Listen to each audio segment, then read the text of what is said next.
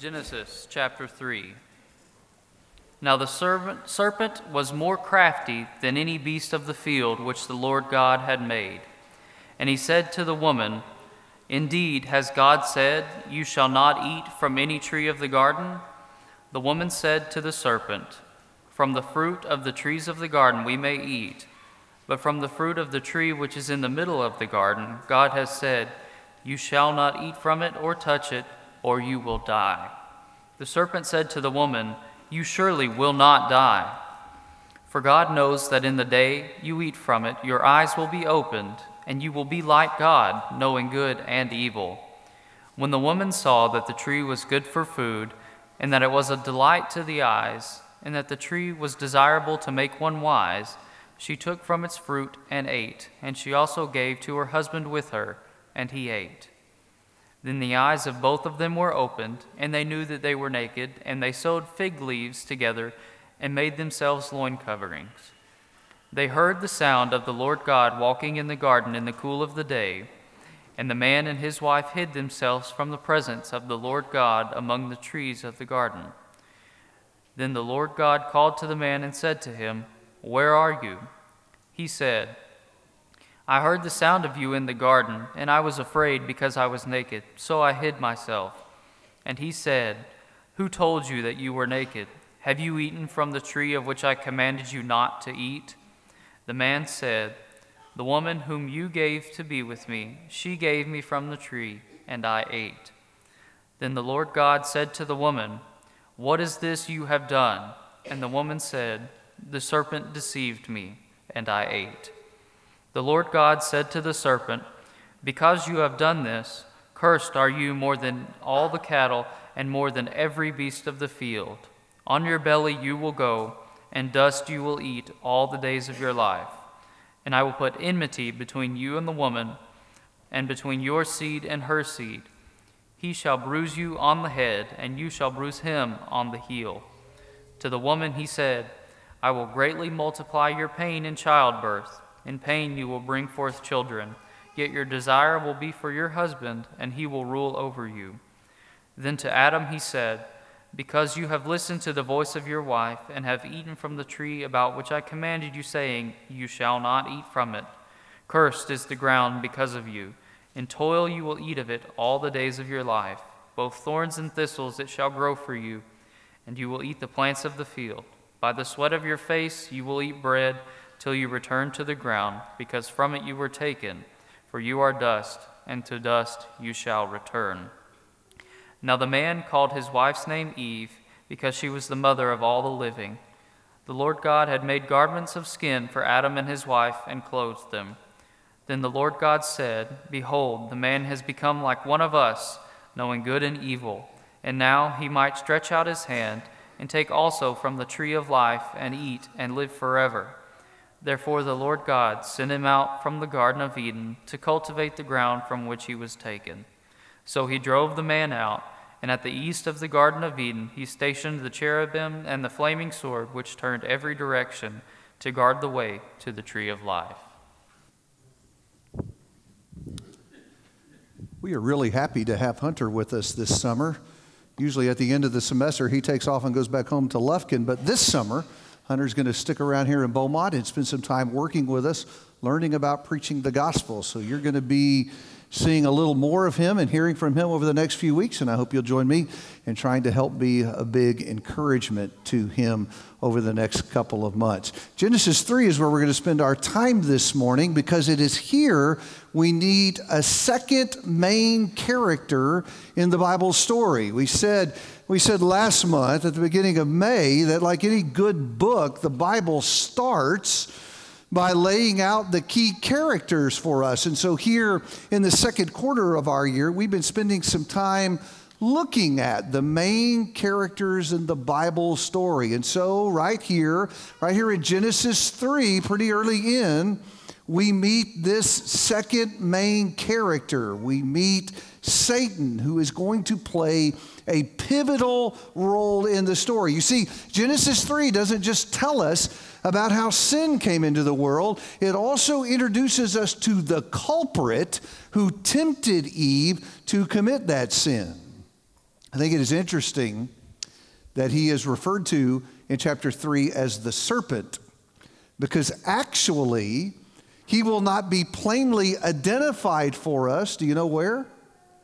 All the way at the other end of the Bible, in Revelation chapter 12 and verse 9, the last book of the Bible, is we're finally told who the serpent is, told plainly anyway. The serpent is the great adversary, our devil. And so we go back to Genesis chapter 3, and we meet him for the very first time. And I think if we dig in a little more closely, what we find is that this very first introductory reference to the devil actually teaches us a lot about him. And so that's where we're going this morning as we continue along that line of thought, looking at the main characters. This morning, I want you to notice with me some things we learn about Satan from the very beginning, some things Genesis 3 teaches us about the adversary. There are 4 things that I want you to consider with me this morning. Maybe you can find a little spot there in Genesis 3 and jot these down as we go through today. Starting with this, number 1, we learned very early on that Satan is real, right? Do you see that in chapter 3? He is not presented to us in the text of Genesis as the personification of evil. He does not come across as a mythical character, but instead, when we read Genesis 3, I don't know about you, he looks real to me, doesn't he? He comes into the garden and approaches Eve. We find him interacting with her, communicating with her. He knows about God. He knows about the rules that govern the tree. And on this occasion, he tempts Eve and he lies to her about that. We'll say more about that as we get deeper into the lesson. And listen, that's just the material we have here at the beginning. As we press on through the Bible story, we find exactly the same thing. In fact, Jesus in the Gospels alludes to the devil all the time. In fact, in Matthew chapter 4, we kind of have a parallel incident to Genesis 3. Have you thought about that? First, Adam and Eve do battle with him at the beginning of the Bible story, and then at the beginning of the gospel story. We find the same thing with Matthew chapter 4, where Jesus does battle with him, and he tempts Jesus, and they converse with each other. They communicate. Jesus, we talk about him again in Matthew chapter 25 as he talks about the end. He talks there in verse 41 about that eternal fire prepared for who? The devil and his angels. It would be odd that God would feel the need to create an ultimate place of punishment for a creature that was not real, right? I admit, there's an awful lot I don't know about Satan and about where he's come from. I think we have enough in the Bible to know that he is a created being and that God did not create him evil, but beyond that, brothers and sisters, we can't say much more because Scripture doesn't say much more. We just don't know a lot about his origin. Someone posed a question and put it in the box a few weeks ago. They said, well, why did God let this evil being into his creation at all? Why did he let him into the garden at all? Why didn't he just bar Satan from the garden? That's a really good question. You know the answer? Because I don't. Well, at least Scripture nowhere spells that out for us, although I think by letting Satan into the garden, he certainly gives man an alternative to serving God, which gives us the privilege of exercising our free will. Brothers and sisters, serving God from the very beginning has been a choice, not a requirement. Maybe that accounts for some of that. And I'm just going to tell you, some of this we're going to be left wondering about. But this issue, we don't have to wonder about. We know for certain that Satan is real. And I wonder, as I've now taken a couple of minutes to sort of work through that point, if surely there's someone sitting in the crowd thinking to themselves, really? I mean, couldn't you just have thrown that word up there? Wouldn't that be enough? It's Sunday morning, we're sitting in a church. Come on, David. Everybody knows that the devil is real, right? I'm not so sure about that, folks. This fella wrote an article for Psychology Today, Phil Zuckerman, And in that article I was reading this week, Phil says, how can people seriously believe in the devil? You see where he's going with that? In fact, he continued on, only a completely uninformed, poorly educated mind with little knowledge of things like evidence could believe in the devil. Do you feel a little insulted now? And he went on, there is no such thing as the devil. There is no such thing as the devil, just as there is no such thing as fairies, imps, and goblins. I didn't know what imps were either, Wesley.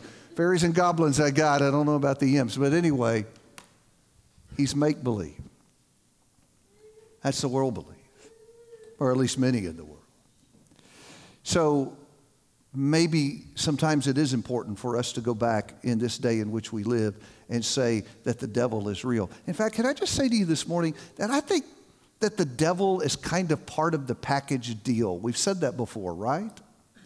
If you are a person who believes in God and you want to embrace Jesus as the Savior who, as Terry said at the beginning of all this, gives us hope when this life is over, we can spend eternity in heaven. If you want to embrace that idea, if we're going to believe those things are true because it's found in a book that we believe comes from God, that's how we know it's true. It's the inspired Word of God. If we want all of that, brothers and sisters, we are stuck with the devil. It's a package deal. He is not a bit player in the Bible story. He is one of the key characters, critical to the whole thing. You give up the devil, you've got no basis for believing anything that Christians believe. It's a package deal. And so maybe sometimes we need to talk about that. I think that we need to talk to our kids about that. Our kids need to know, brothers and sisters, that the devil is real. Because first, they're going to be coming up in a culture where people tell them differently. And secondly, they're going to be doing battle with him. And I think the devil would be utterly delighted to work in a world where people don't even believe he's real. Our kids need to grow up knowing they have an adversary. He is there. He's working against them. We need to know that he's real. But I'm moving on to Genesis 3 because I see something else. As I continue through the story, it also strikes me that the devil is presented here as evil. Not only is he real, but he is an evil being as well. Let's add that to our list. When I look at Genesis 3, first of all, I see him working against God. Do you see that?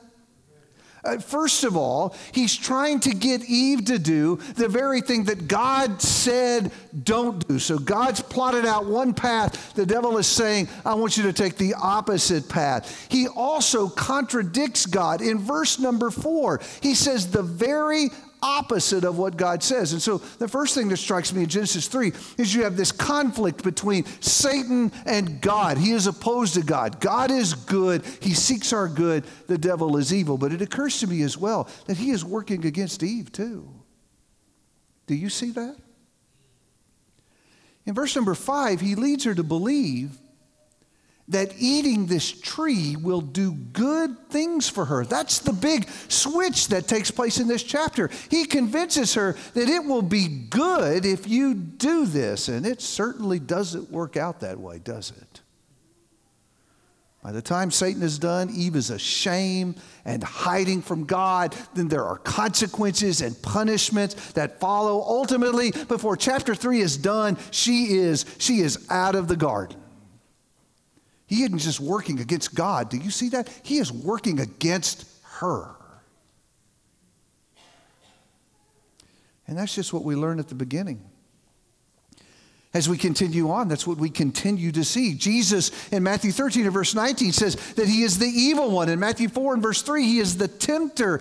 In John 8 and verse 44, Jesus said he's a murderer from the beginning. It is Satan who is behind the greatest crime of human history. He is the one that lured Judas to kill Jesus. And in Acts chapter 5, that awful case of Ananias and Sapphira where they're lying about this property that they sold, the devil was behind that too. Scripture tells us that. And again, I wonder, as I say all of that, if you're thinking, yeah, you probably could have just put that up there and we'd all been good. Isn't it just kind of obvious? that he's evil? I do wonder sometimes if we see that when it really matters. I wonder sometimes when we're battling temptation, if we see those two things, that there is a real enemy that is behind this, and he is evil, as I'm being tugged into something that I know I shouldn't do I really see who is at the other end of the rope and what he's really like? Because he is evil, I know that whatever he's trying to get me into, it is not going to be good for me. I can read Eve's story. I can see how that comes out. In the moment of temptation, I need to see that the one behind this is evil. Doesn't that change everything? Doesn't that make the temptation to look completely different to us? Not so appealing when I know who's on the other end. When I know that he's evil. See, I think we need to tell our kids that too. Sometimes I think we tell our kids, hey, that's wrong, don't do that. And that's all that we say. Folks, we need to introduce them to the devil. We need to let them know who is behind their temptation. And even more than that, to stretch that a little further, we need to say to them, and he's evil. And that's behind what he wants you to do. You think that would help our kids battle temptation? If they really believe that was true.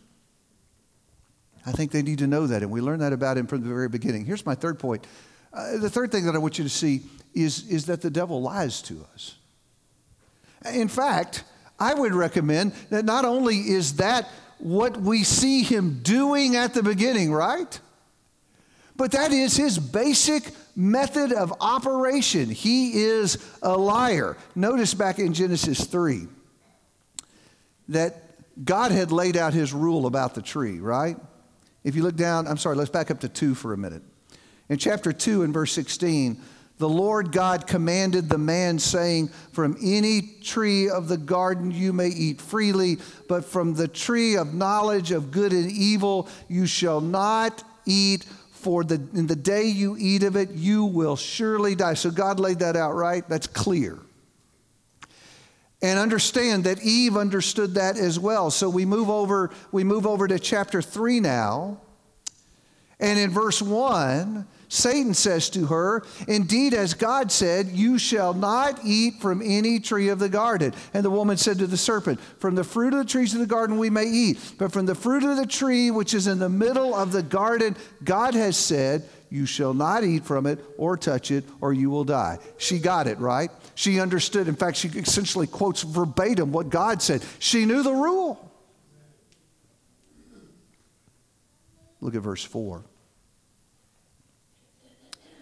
Satan lies to her. He said, you surely will not die. God said there's going to be a consequence, there's going to be a punishment if you do this, and Satan says that will not happen. All these bad things that God warned you about, that is not true. That is not what's going to happen. Verse 5, he says, for God knows that in the day you eat from it, your eyes will be opened and you will be like God, knowing good and evil. That actually wasn't a lie. It's a lie in the sense that he presented it as a good thing. Eating this tree will be good. Good things would happen to you. He lies to her. He deceives her. And folks, she believes him. Are you still there in your Bible? Look at verse 6. When the woman saw that the tree was good for food, and that it was a delight to the eyes, and that it was desirable to make one wise. Wait a minute. What is she thinking? Do you remember, if you go back up just a little bit further from that, in verse 3, when she looked at that tree, what did she see? Death. And now in verse 5, she's saying, this looks really good. This is desirable. What's happened to her? Why is her perception of this tree changed so dramatically? I will tell you why. He lied to her. And she believed him. Now here's my question. How long did it take her to figure out that it was a lie? Verse 7, as soon as she did it, the text says she was ashamed and she began running around trying to cover herself. Verse 8, who comes on the scene? God does. And she is afraid. Do you realize that this will be the very first time in her whole existence that she's ever been afraid of God? This is a whole new thing. Yeah, this was great. She's afraid and she hides. And then in verse 13, she's held accountable. God says to her, what is this that you have done? At the beginning of verse 16, consequences begin to follow that culminate in verse 23 with her removal from the garden, and she dies. Decide what you want about the meaning of the word there. Whether you're talking about spiritual death or physical death, the answer is yes, she died. I will admit, dabbling in the obvious when I put on my slide that Satan lies, if we will all acknowledge our capacity to ignore the obvious.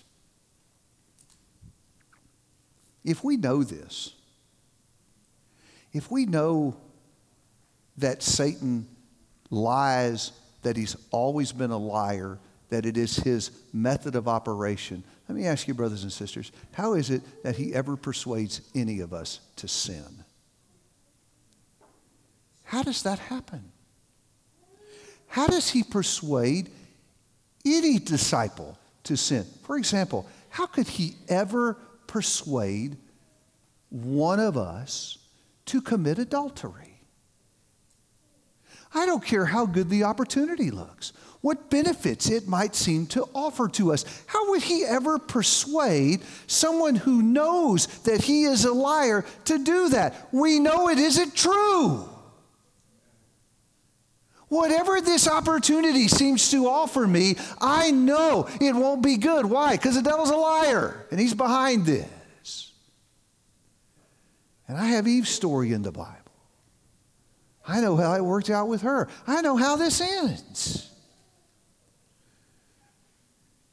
And I have the stories of the people that I know, other disciples who've made that choice and gone down that path. And brothers and sisters, we have friends with whom we have lived through the carnage. We know. And yet, we still do it. Even disciples give in. And if not this sin, some other sin. Ultimately, all of us choose to believe the lie. And I hope that you will join me this morning in feeling bad about that and thinking to yourself, how can I be so foolish as to believe his lie? Maybe one of our problems is we don't talk enough about the devil anymore. You know, he's disappearing from American pulpits all over this country. And maybe one of the reasons we don't see it is we don't talk about the devil enough, that he's real, that he's evil, and that he's lying to us. You know, one of the things that Peter told us when he warned us about the adversary, part of this verse we often miss over. Listen, we get around to that lion who's prowling about seeking to devour us, but you know where he starts that? He said, you be sober-minded, and you be watchful. What's he saying to us? We need to think about the devil, folks. We need to be like Paul in 2 Corinthians 2 and verse 11, who says, we are not ignorant of his schemes. We know this guy and we know what he does. We need to think more about him than we do. I wonder if we had our minds so sensitive to his presence and to the nature of his work. I wonder that if we were that plugged in, that at the moment of temptation, when we saw something like that, our first thought was, that's a lie. I wonder if it would help us. Do you think it would? What a powerful message to have pulsating through your skull as you're sitting here faced with this battle over a temptation. Be saying to yourself, it's a lie. I know it looks good, but it isn't.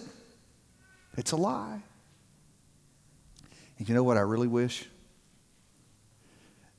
That we could get that planted in the skulls of our children.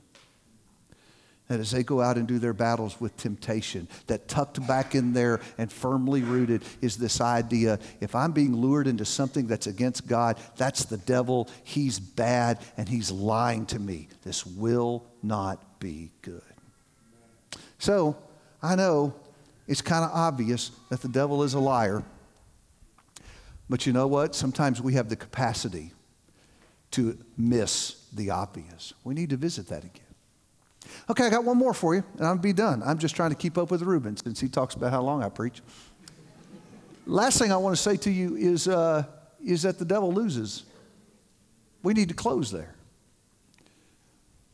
Genesis 3 is an ugly chapter, and in that stands in great contrast that the two that go before. Have you ever thought about that?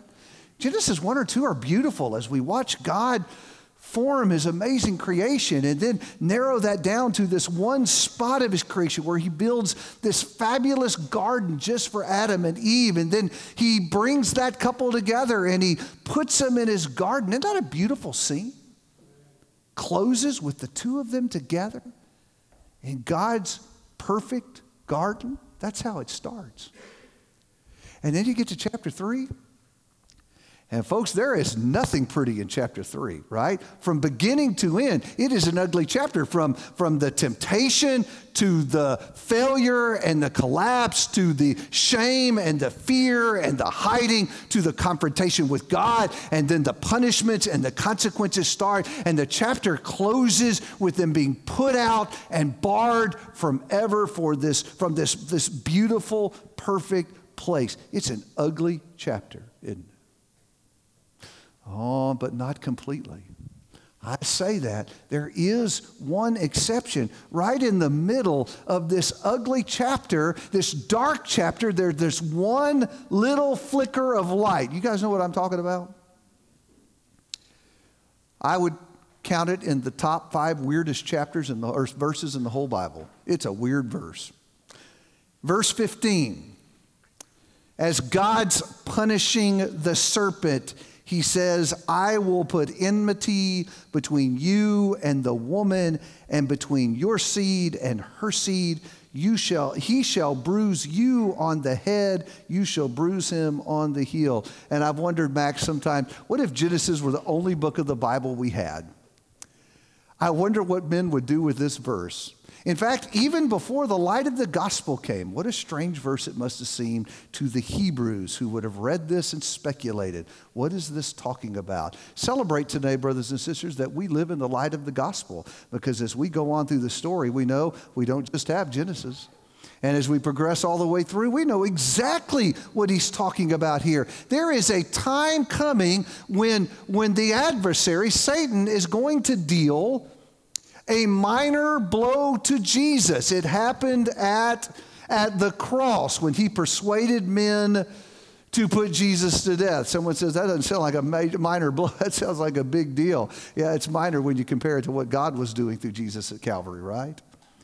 Because what was happening at Calvary is God was dealing the devil a death blow, because he's providing men a way of escape from his hold, a way for us to be rescued from our sins and to be back with God again at the end. That's what's going on. At Calvary, he was defeated.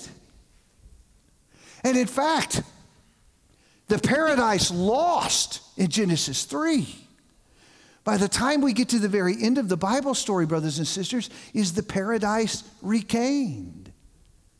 Revelation chapter 22, as it envisioned heavens, describes us being back with God. And what's fascinating is that the Holy Spirit uses garden language to describe that. This is Revelation 22 and verse number 1. Revelation 22:1. Then he showed me the river of the water of life, clear as crystal, coming from the throne of God and of the Lamb. And in the middle of its street, on either side of the river, was the tree of life. There it is again, bearing 12 kinds of fruit, yielding its fruit every month, and the leaves of the tree are for the healing of the nations, and there will no longer be any curse. And the throne of God and of the Lamb will be in it, and his bondservants will serve him. I could go on. I just wanted you to see the garden language. You see the picture? The garden we lost at the beginning is the garden we can find again at the end. The Bible is bookended by the garden. And it's because of the defeat that was dealt the devil at Calvary that we can be there again, that we can be victorious. Brothers and sisters, he loses. He lost at Calvary, and we've already noted that in Matthew chapter 25, his ultimate fate is where? A lake that burns with fire and brimstone, where he will be, and all who choose to be with him. By contrast, those who choose Jesus, they're headed back to the garden, back to the paradise with God. Boy, when it's put that plainly, that's a pretty simple choice, isn't it? Isn't it amazing then that in Matthew 7, Jesus would say the vast majority of people are following the devil to destruction? And there's this little bitty tiny minority that is on that narrow path that leads to life? How could that be when the choice is so simple? But you know what matters is not really what other people are choosing. What matters is what you are choosing and what I am choosing. So I'd ask you this morning, which path are you on? Forget all the things that cloud us about that, the doubts and uncertainties that we struggle with, some problem I've had from someone else, some temptation out here in the world. Let's get down to where this really matters. Which path are you on? Because there's a path that leads to destruction, and there's a path that leads to life. And whether we choose to acknowledge it this morning or not, you're on one. And so am I. And it might be deep in your heart, you know that you are not headed to the garden. And you need to do something about that. So that's why we're here. That's why we're about to sing this song that Travis is going to lead us in. We're hoping that this lesson from God's Word, this song and its words, will motivate and stir you to choose the path that leads to victory. We already know how it ends. The devil loses. That's not the issue. Do you want to be with him, or do you want to be with God? That's the issue. You'll make your choice right now. If we can help you, you make your way to the front right now while we stand, while we sing.